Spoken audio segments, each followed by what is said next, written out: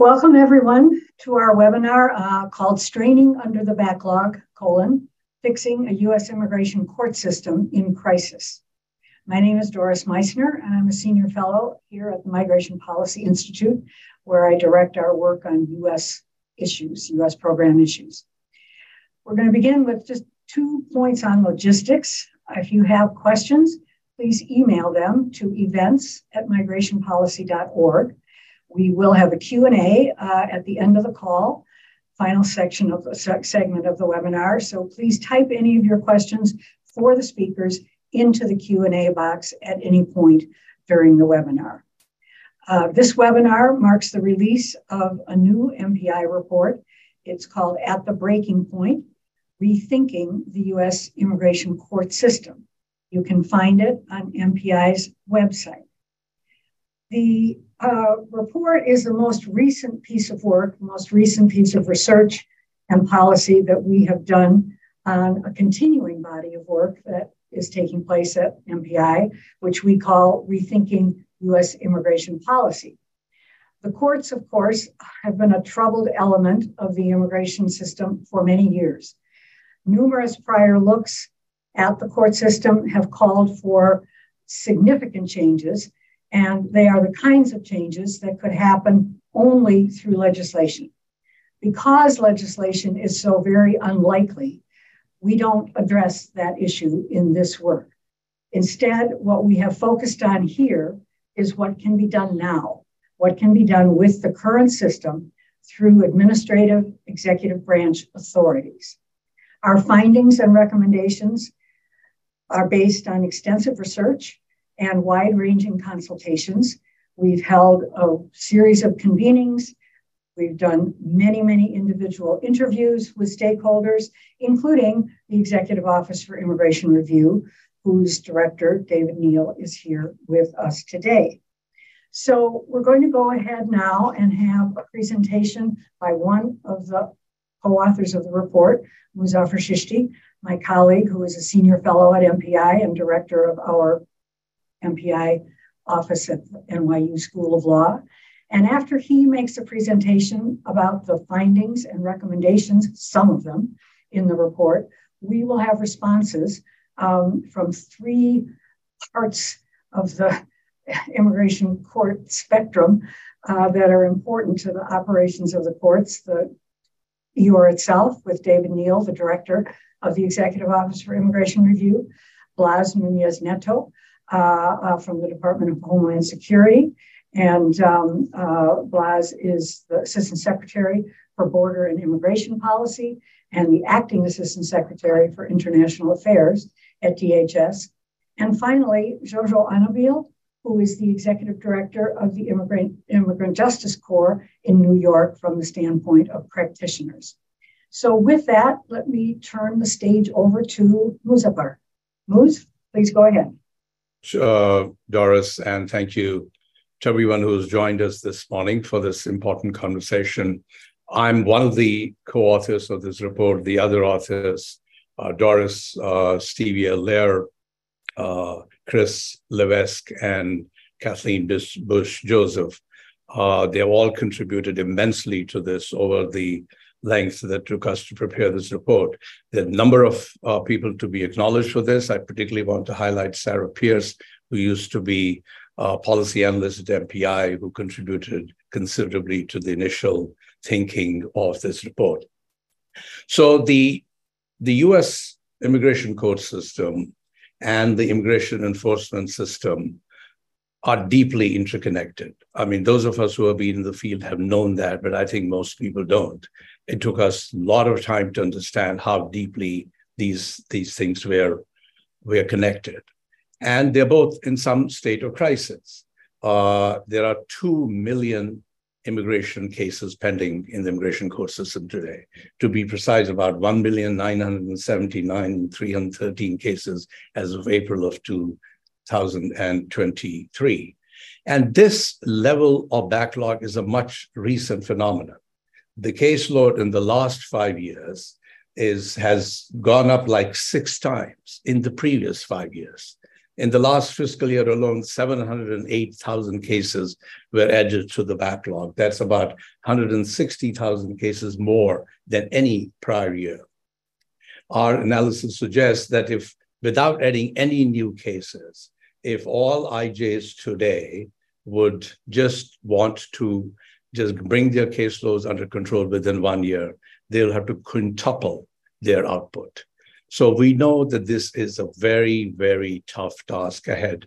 And I really have a lot of sympathy for David to preside over this enterprise.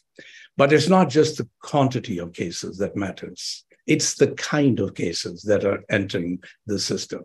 Today, 40% of all caseload are asylum seekers. Now, asylum cases are complex. They take a long time to resolve. It may take about 4 years in some cases just to get your first hearing, and then many more years for the case to be concluded. So these long times for resolution means two things. First is that those who are actually eligible for the protection of asylum are deprived of that for a long time. And those who do not meet the test are not really removed, because by the time the removal order happens, they have had long, deep roots in the community where the removal becomes very difficult. So the combination of these years-long backlog and the inability then, and the likelihood that they will be returned, is what we think is at the heart of our broken asylum system. Now, this brokenness, if that's the word, contributes to the pull factors at the border. This is what drives large number of people to come and seek the entry at the US-Mexico border. Now, the factors that have led to the caseload have deep and wide-ranging roots. The long-standing operational challenges at the EOIR and the new flows at the border because of the crisis in the Americas, both economic and political, and other challenges of democracy building, have really contributed to this. It's the scope of these twin challenges that has made it important to address both of them at the same time. We know that the EOIR has taken a lot of steps to streamline their policies. And we know that the head of the EOIR is doing his best to accomplish the full complement of immigration judges that have been authorized. But the challenges before the court system are really very daunting. To us, it's the quantity of the caseload and the quality of the decision-making that has made the task at the EOIR very difficult. To the quantity, during the number of cases that had been closed administratively in the Obama administration were reopened by the Trump administration, which added to the whole backlog. The Trump administration had a very aggressive enforcement policies in the interior of the country that added to the caseload in the court system. And since 2016, the border crossings have accelerated, which has led to the growth of asylum seekers coming to the border and then entering the immigration court system. But cases also take much longer to complete. In fiscal year 2009, each immigration judge completed about 1,000 cases per year. By fiscal year 21, the completion rate had gone down to 200 cases per year, even when new immigration judges were added to the pool of judges. Thus, more judges alone is not the answer. We know that slow hiring, high turnover, lack of support staff has resulted in overwhelmed judges. And the overwhelmed judges without any more supporting staff has decreased their productivity and has grown the backlog over the years. You know, the concerns about the quality of the decision-making has been a subject of concern for decades now. More than 1 in 5 cases decided by immigration judges are appealed to the Board of Immigration Appeals. And appeals from the Board of Immigration Appeals has inundated the appeals, the courts of appeals in various parts of the country, causing a lot of consternation among the federal appellate court judges. Now, this is the policy changes of the BIA, the ever-changing docket priorities from one administration to the other, and various recent Supreme Court directives have contributed to this diminished adjudicative quality. Similarly, the wide variation among the IJs in the same court and across different courts in the country have also led to the concerns. If you look at the rates of denial of asylum applications, they range any place from 1 to 100% in the fiscal year 17 to 22. ICE attorneys play a very critical role in the immigration court system. The volume and the nature of the cases that flow into the immigration court system has a lot to do with the prosecutorial discretion that are exercised by ICE attorneys. And lastly, the lack of representation is plaguing the entire immigration system. Respondents in immigration court proceedings face life-threatening circumstances if they're faced with a removal. But we also know that representation improves due process, fair outcomes, and efficiency in the proceedings. But most people in our immigration court system today go without the assistance of legal representation. One element that has been notable as a significant change in the border management has a lot of role to play in the caseload in the immigration court system. And that's the asylum officer rule that the Biden administration implemented in June 22, which would take all the new border cases seeking asylum to the asylum officers in the first instance and not to the immigration judges, and only appeals from that without a de novo hearing in a more streamlined basis would be taken to the immigration courts. Now that rule or the implementation of that rule has been put on pause when the administration was dealing with the lifting of Title 42. And we think that coming back to that rule is important for this case flow to come under control. We offer, and I'll be very quick about this, we offer recommendations in 5 areas. The first is to strengthen the immigration court system's management and efficiency. We believe that for the initial period of maybe up to 1 to 2 years, all new cases should be scheduled on a last in, first time basis. This concept has been tried before in the past, and that has led to good results. And we believe that will actually decrease the processing of cases from years to months. Since it does disadvantage cases who are already in the pipeline, we recommend that this be tried only on a temporary basis till there is semblance of control in the backlogs.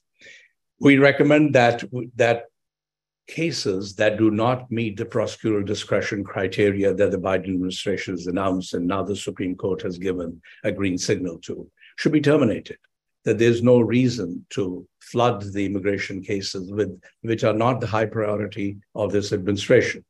We also believe that there should be a central case referral from DHS instead of all 3 branches of DHS sending cases to the UIR. We believe that ICE attorneys should initiate all cases because they are the de facto prosecutors on behalf of the government. It would be good to streamline the process. We also believe that we should establish 2 tiers of immigration judges, like the magistrate immigration judges and merits immigration judges.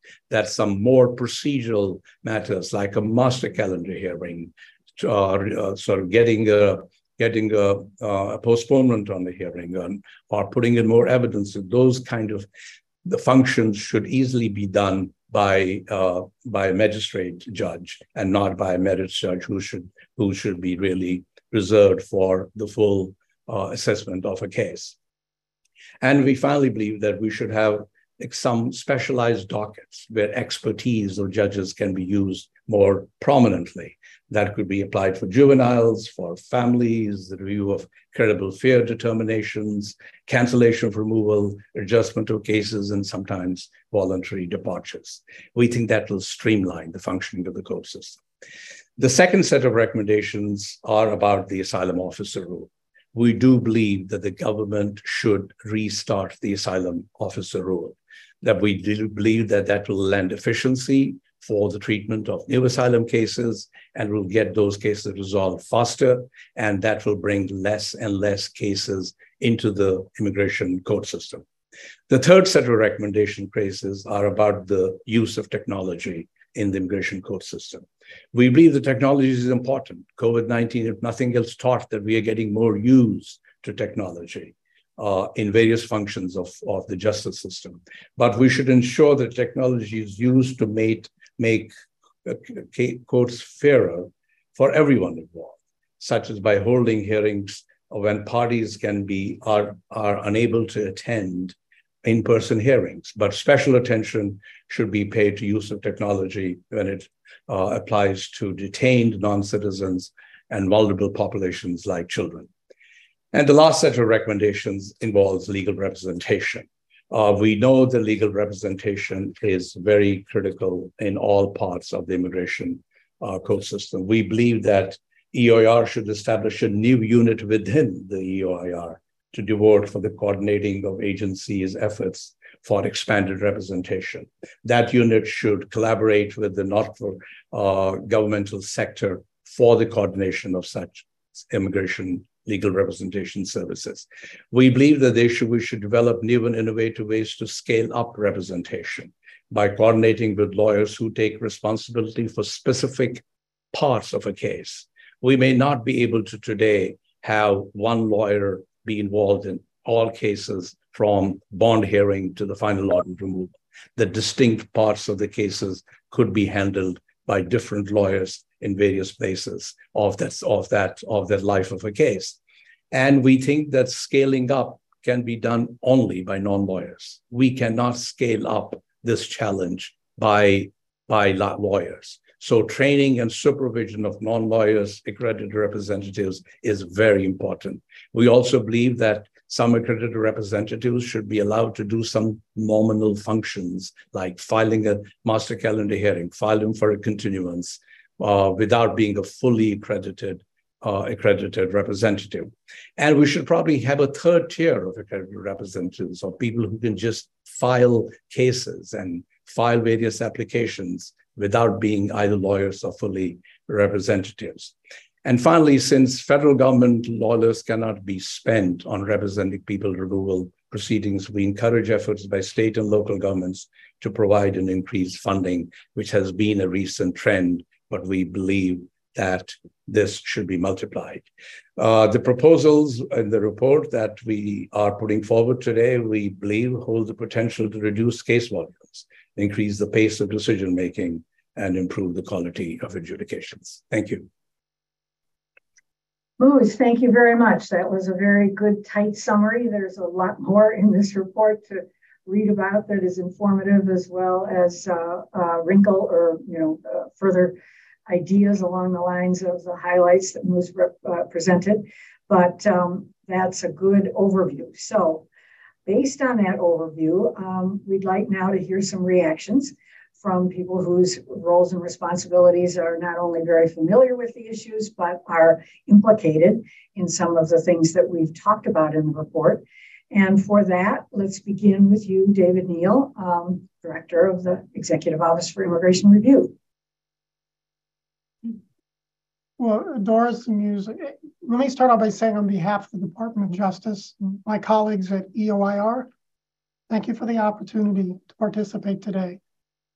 I applaud MPI for your attention to the challenges that are facing the immigration court system. And as the two of you well know, even if it's difficult to hear, we appreciate the objective feedback on not only how we can deal with our current situation, but how we can improve on being a court system. I especially appreciate that your report, which is somewhat breathtaking in its scope, I commend you. I mean, it recognizes the complexity of the challenges of facing EOIR, and that much of our current circumstances originate from outside the agency. So thank you for observing that. Well, as your report points out, the sheer volume of cases that are entering into the immigration court system is increasing our difficulty as an agency to satisfy our dual obligation to be fair and be efficient. This past year, we set a record for completing cases, over 313,000 completions. At the same time, DHS was diligent. They filed over 700,000 new cases, more than twice what we could complete. This fiscal year is going to be comparable. We're probably on the cusp of completing 500,000 cases, more than we've ever done in history. And in turn, we see things are on track for 1 million new cases to be filed with the immigration courts. We have much to work on, but what we have to work on is in the context of this reality that EOR is facing. We are facing a truly daunting volume. That being the case, we are implementing mechanisms, large and small, to do everything we can within our means to complete cases more timely and more fairly. Your report touches on so many things. It's quite a buffet, I have to say, but if I may, I'd like to highlight a couple of areas that your report focuses on where I believe the agency is making strides, and I just wanted to comment on. First, fairness and efficiency are both served when the respondent is represented, or at very least, better informed. The agency is engaged in a concerted, multi-layered effort to increase legal access to the immigration courts. And that includes measures to facilitate representation and expand self-help services to pro se respondents where we can. For example, we created a national pro bono steering committee and a pro bono committee in every immigration court to engage the stakeholders in promoting volunteer representation. We've eliminated a 2-year backlog in our recognition and accreditation program. And we're looking for ways in which we can make that program more robust for the nonprofit organizations that participate.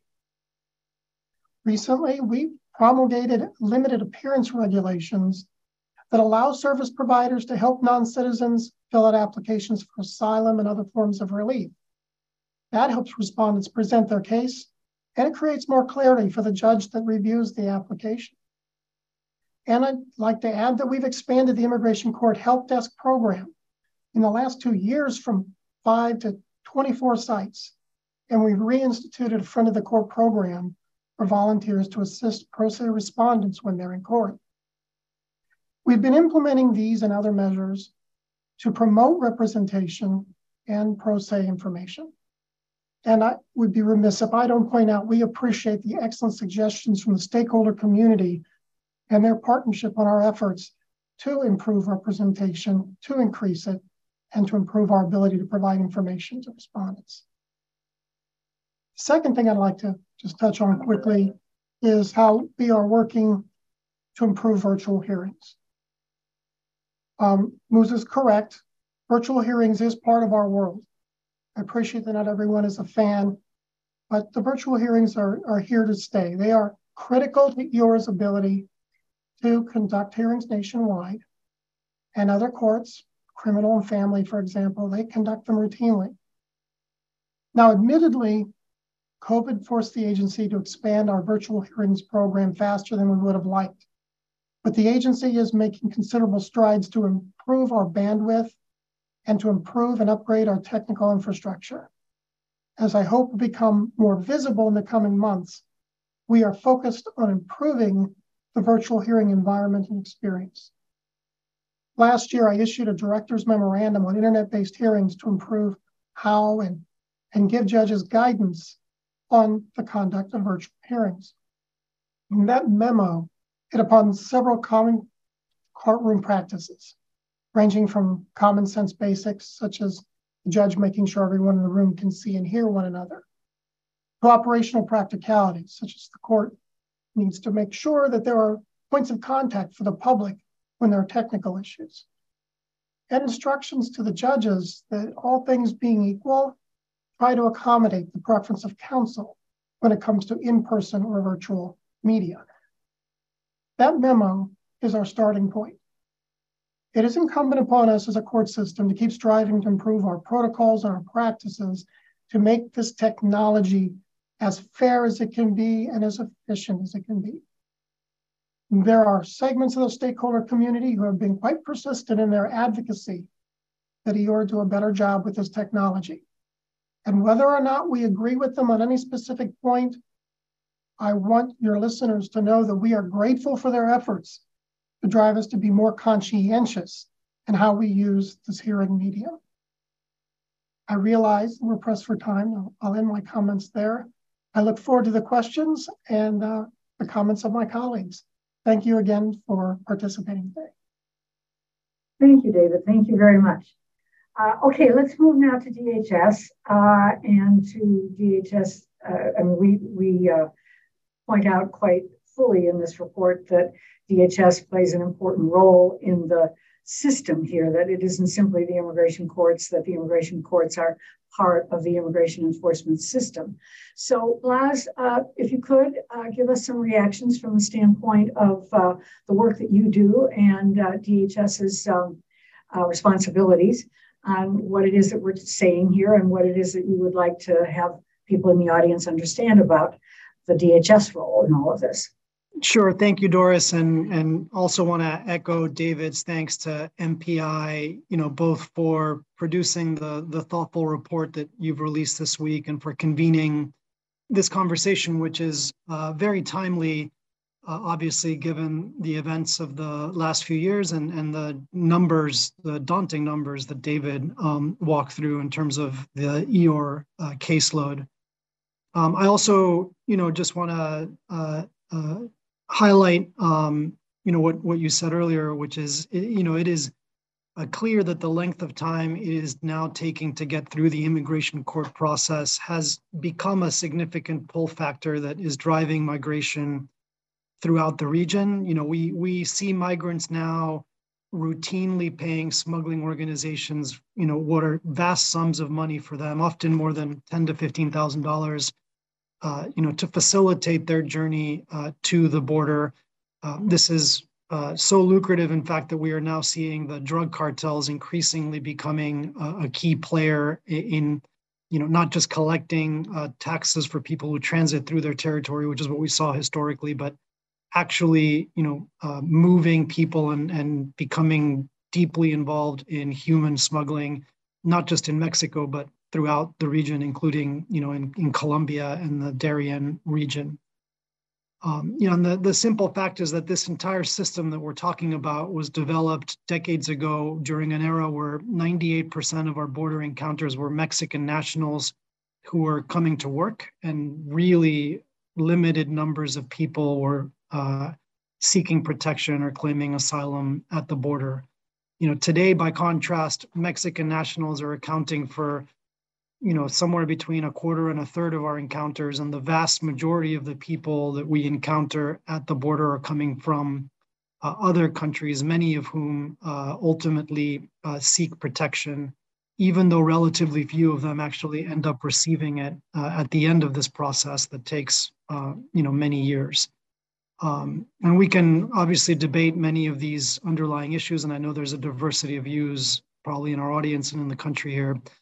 But I think the bottom line that David mentioned as well is that our system that includes EOR, it includes DHS and other key players, such as the Marshal Service, we're just simply not resourced to keep pace with the changing demographics and just the increase in numbers that we have seen at the border.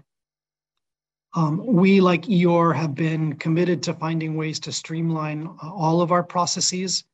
And as everybody knows, we've taken a series of steps using our executive authorities, and that includes, the asylum officer rule, which you mentioned, Doris, the dedicated docket, and of course, the circumvention of lawful pathways rule that has been in the news this week. And all of these measures were intended to address, some of the issues and challenges that we are seeing with the system. We've also been working internally on, I think, critically important and what I think will be transformative measures, including the digital A-file initiative and our ability to produce electronic NTAs that will significantly streamline our processing at the border and ultimately our communication with EOR in terms of sharing information. Those efforts are well underway and are already starting to yield some beneficial results. And we hope in the coming year that will, filter throughout the system. I think in terms of the specific recommendations that you've made in the report, we will certainly look at how we can implement some of them or consider implementing some of them. From our standpoint, we have been, as I said, focused on streamlining the handoff between our agencies and EOR to make it seamless, to allow for the scheduling of hearings and the transfer of information, to not have to go through email and, even phone calls as we had traditionally done, but through these digital processes.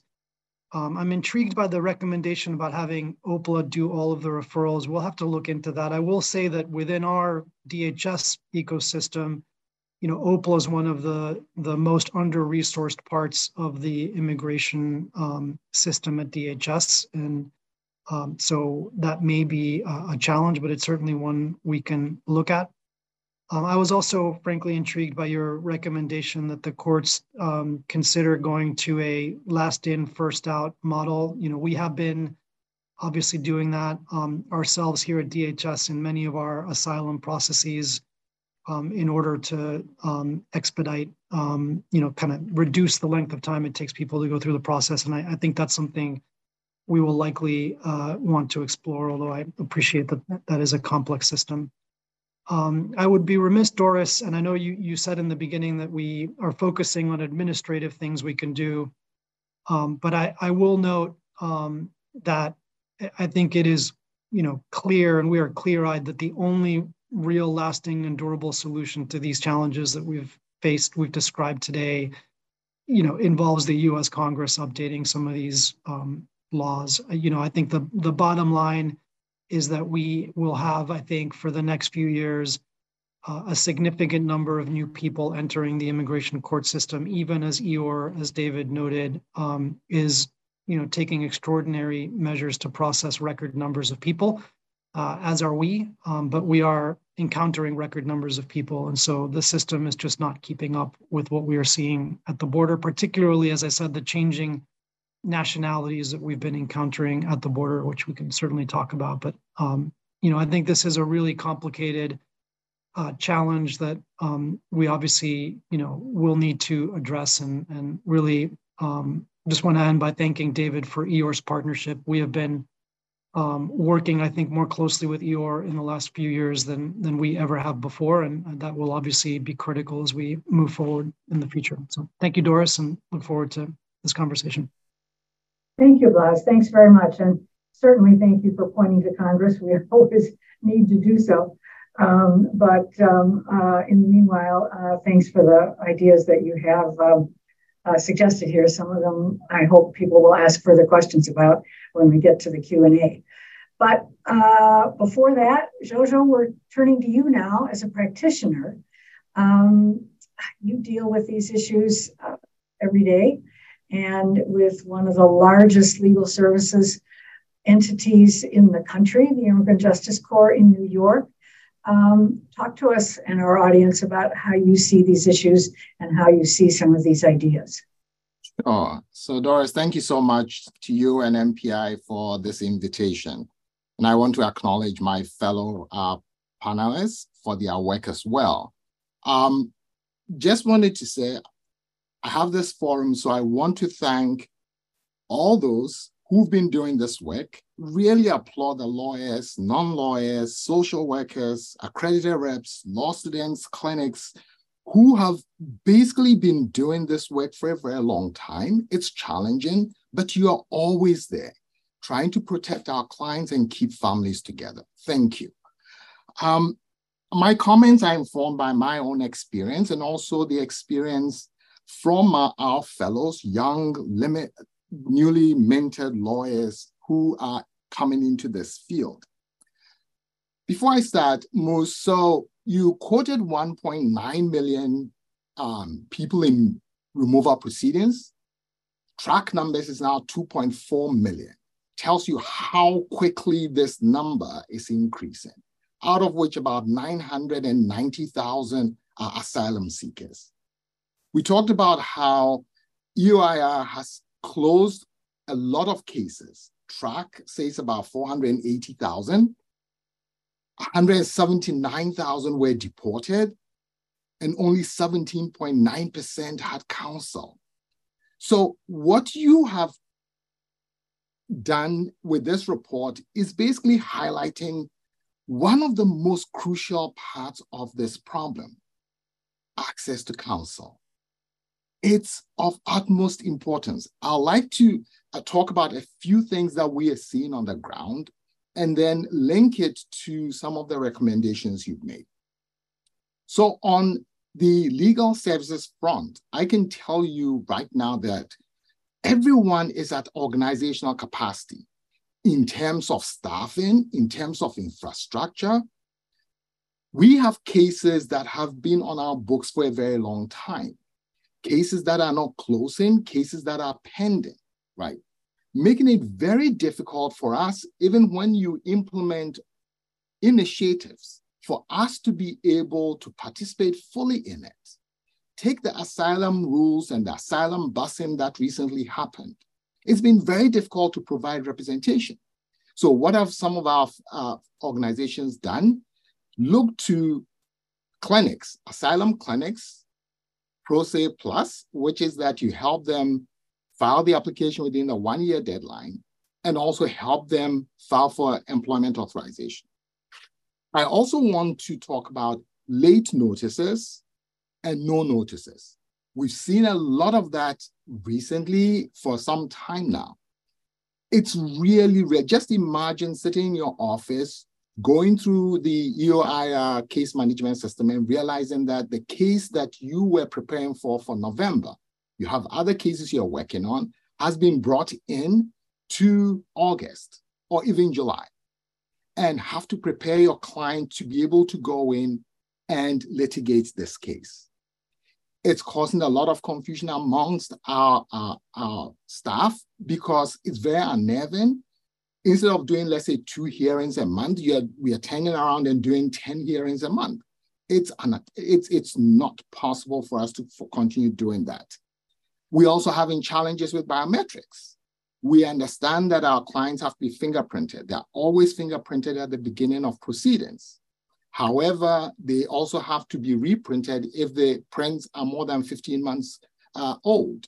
Why is the burden still on our clients to do that? There's a 9-month backlog. If fingerprints are not current or refreshed, that means that cases are put over, right? Prolonging the time we have to work on these cases or decisions are not made. I also want to talk about detention, transfers.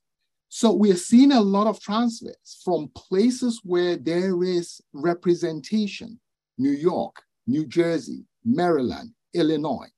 All these people and all these states have implemented representation, universal representation, where people, immigrants will get counsel. We are moving them to the Southwest, where there are not enough resources. We have resources in New York, New Jersey, and some of these places, but can't find our clients because our clients are stashed away in Louisiana. So when we talk, Moose, about all these recommendations you're making, a critical part of it is that will our clients have counsel? Will EOIR, let's look at what is the lowest hanging fruit that we can work with. All this requires collaboration. There are 3 stakeholders in this work: EOIR, the government, respondent, and lawyers. We have to work together. So as we think about some of these recommendations, based on what I've just told you about our challenges, taking what you've just said about what we can do in immigration court, recalendering, triaging cases. Yes, we can do that. It can't be one-sided. Let us be participants in it. We can also help. Give local jurisdictions the authority to make decisions. We constantly hear, I have to check in with Washington. Washington can't make all the decisions. Sometimes local conditions require that we make certain decisions very quickly to move this thing. We started this conversation with a report that was written recently at 1.9. We are 2.4. Maybe in 3 months when we talk again, we'll be talking about 3 million. There is an urgency here, an urgency to fix this, an urgency to do something within the next 15 to 18 months. We have an opportunity to do that. And looking at Moose, I appreciate this whole idea about non-lawyers. We can't do this work only with lawyers. We have to continue to train non-lawyers, accredited reps, to be able to do this work. And we've been trying to do some of this work. I applaud the philanthropists and foundations who've put money into this to move the needle. But we can't do it alone. We have to do it with government. And I would love for us to collaborate more, set up working groups in each jurisdiction. We've done it before. We did it in New York during the influx of children, and it worked, where government, nonprofits, AILA, and EOIR came together to figure out how do you work together to make sure that you can protect the interests of children or families and others. We can't put in measures where we don't have lawyers. The new asylum rule, fine, we can work on it, but you have to have counsel. There has to be some measure of counsel in it. So I'll stop here and we'll take questions. Okay, we've set the table now with all kinds of issues and perspectives, and so it's time for the audience to weigh in. We have quite a few questions that have already come in, and I will try to get to as many of them as I can. But while we're doing that, please type any further questions into the Q&A or the chat box, or email them to events@migrationpolicy.org. Or you can also tweet your questions to @migrationpolicy or hashtag MPI.discuss. So let me go to some of the questions that have been up here. First of all, is a question for you, Blas. So the question is, the programs like the recently expanded family reunification program, humanitarian paroles, et cetera, in other words, the legal pathways that the administration has been establishing, can you explain how they help ease the burdens on the immigration system overall? Sure. So, I think in general, our approach has been that, we would like to see individuals using safe and orderly pathways and processes and to come into the country. There are obviously a wide range of different measures we've taken over the last 2 years to try to incentivize people to use these pathways. That obviously includes the family reunification parole programs that you mentioned, which allow individuals who have U.S. citizen family members in the United States to rejoin their family here and go through the green card process while they are in the United States. We view that as a significant benefit, both for the individual, but also for us as a department and the immigration system at large, because some of those individuals lose patience with the process and sometimes come irregularly into the country, and that puts an enormous strain on the families and also on our system. I think some of the other processes you mentioned, are Cuba, Haiti, Nicaragua, Venezuela processes. Those individuals enter with a grant of parole that is valid for 2 years. These are many of these individuals are people who would otherwise have chosen to cross irregularly at the border. We think there's a significant public benefit associated with channeling people into these lawful processes and reducing, importantly, the number of encounters we see, in between ports of entry who end up in the immigration court system. And so that is, kind of the overall thinking of the department. And obviously we are committed to continuing to impose consequences on those who come in between the ports of entry. And we can talk a little bit about that if people have questions. Thank you. Okay, thank you. Now, this is a question I think, David, that you would be able to answer. Maybe let me ask it, and then you can tell me, and we'll figure out.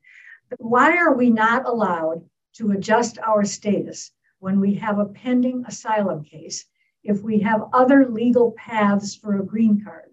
If we're allowed to stay in the country legally, why should that not be sufficient to adjusting our status in the country? maybe that's a specialized legal question that we'll have to get to separately. Does anybody know the answer quickly, or should we answer that after the webinar when we talk to a lawyer? Well, Giorgio is the best person on this panel, but my assumption, this is a statutory issue that people who did not enter with authorization are barred from adjusting status in the United States. And I think that's where the disqualifying criteria comes in. So it is statutory. Okay. And let me go from that to a question for you, Blas, which is that the administration has said it will issue a rule to define the ambiguous particular social group asylum ground, in part to improve court efficiency and adjudication. Is there a time frame for that rule to be issued?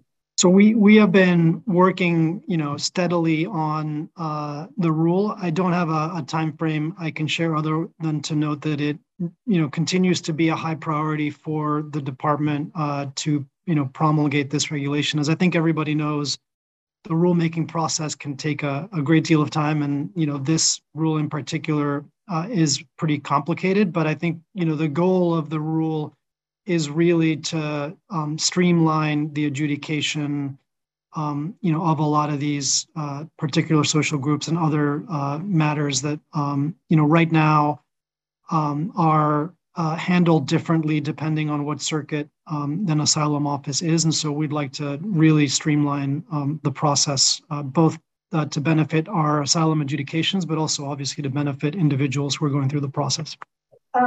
There is a question here. How much will it cost above current appropriations levels to implement these recommendations? I can answer that. We don't know. We have not been able to make those calculations, but I'm going to turn that into a question, I guess, again, to Blas. Could you explain what is in the current budget request, assuming that we get a budget this year that might help the resource picture for the immigration court system?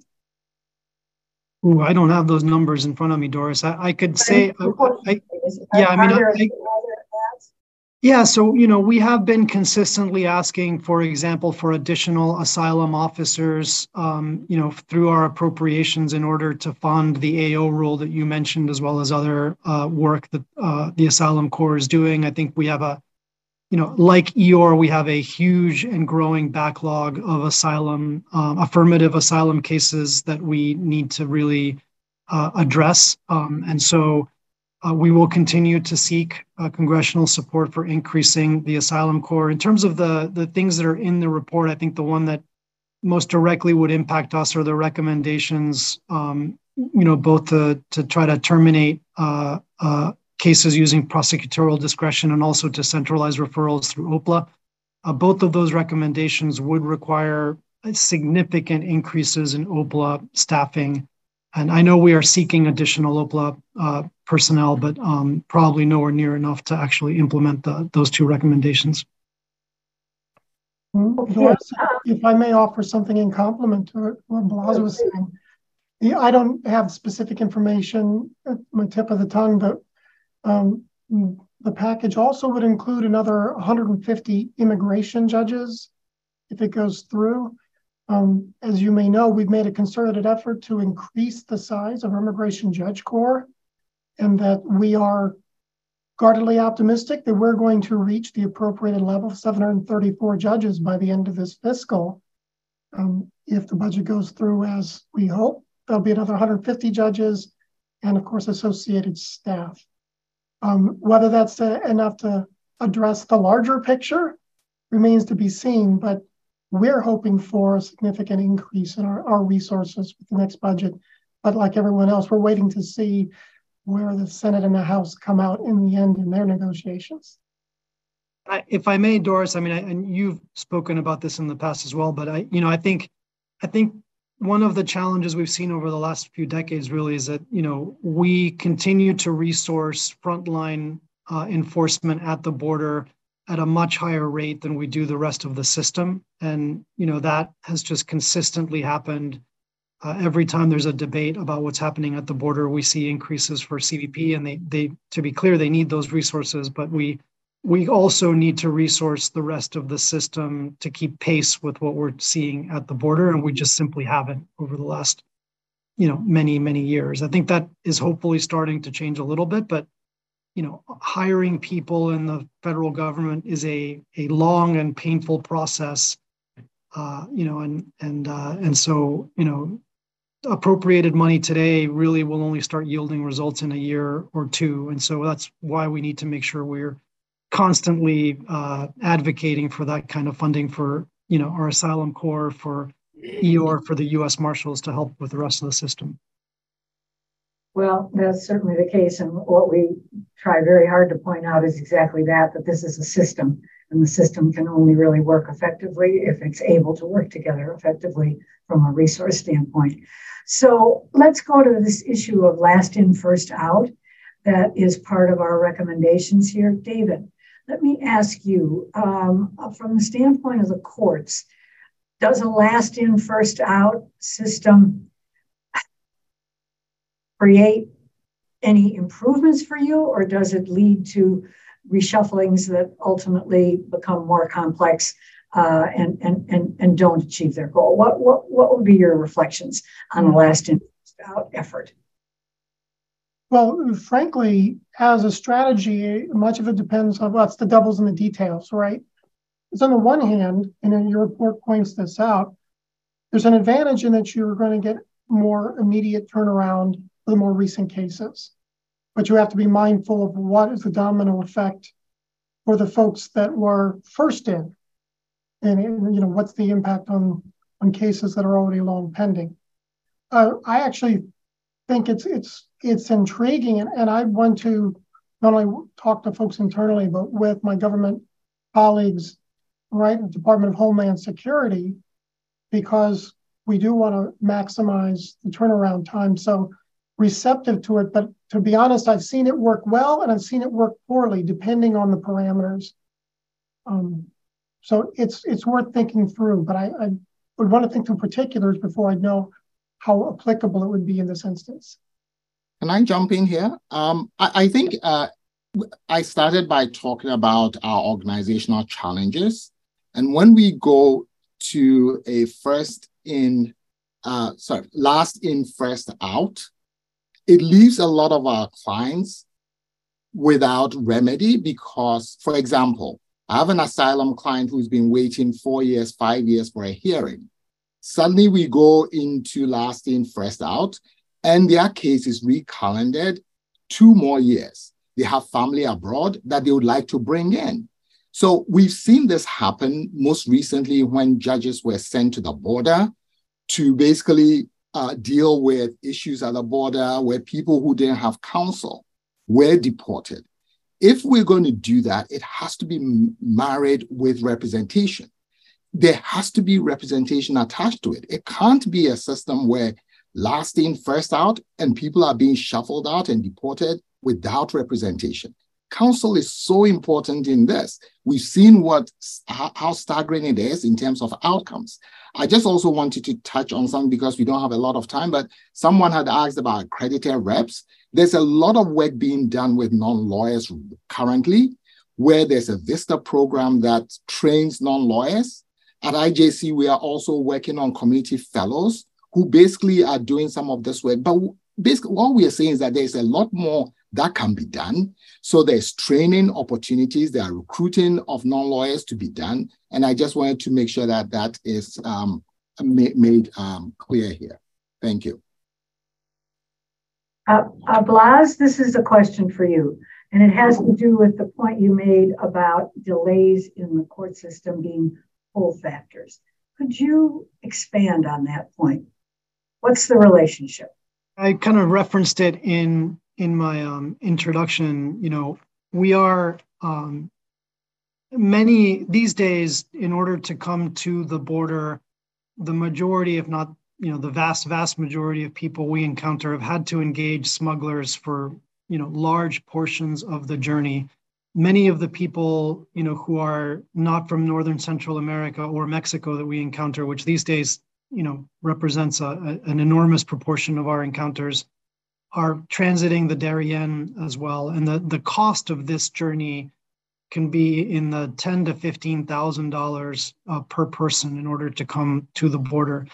And when you think about the fact that many of these people are coming from countries that are challenged economically, that is just a huge investment for people to be making. And one of the questions we have to ask ourselves is why? Like, why would someone pay that much money to come to the border? And I think the simple answer is that, the length of the process once they arrive means that people can, and once they're in the immigration court system and they have, filed the requisite paperwork, they are eligible for employment authorization, which is obviously something we support.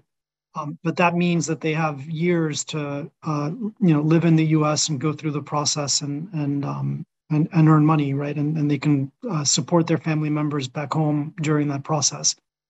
All of these factors together, I think, are just drawing people to come, because even if someone is ordered removed after, 4 to 6 years, that is still a substantial amount of time for people to be able to be in the United States and working through the process. And so, again, I think these are all things that are important. We want to be able, we want people who are in the process to be able to support themselves. So the EAD is critical.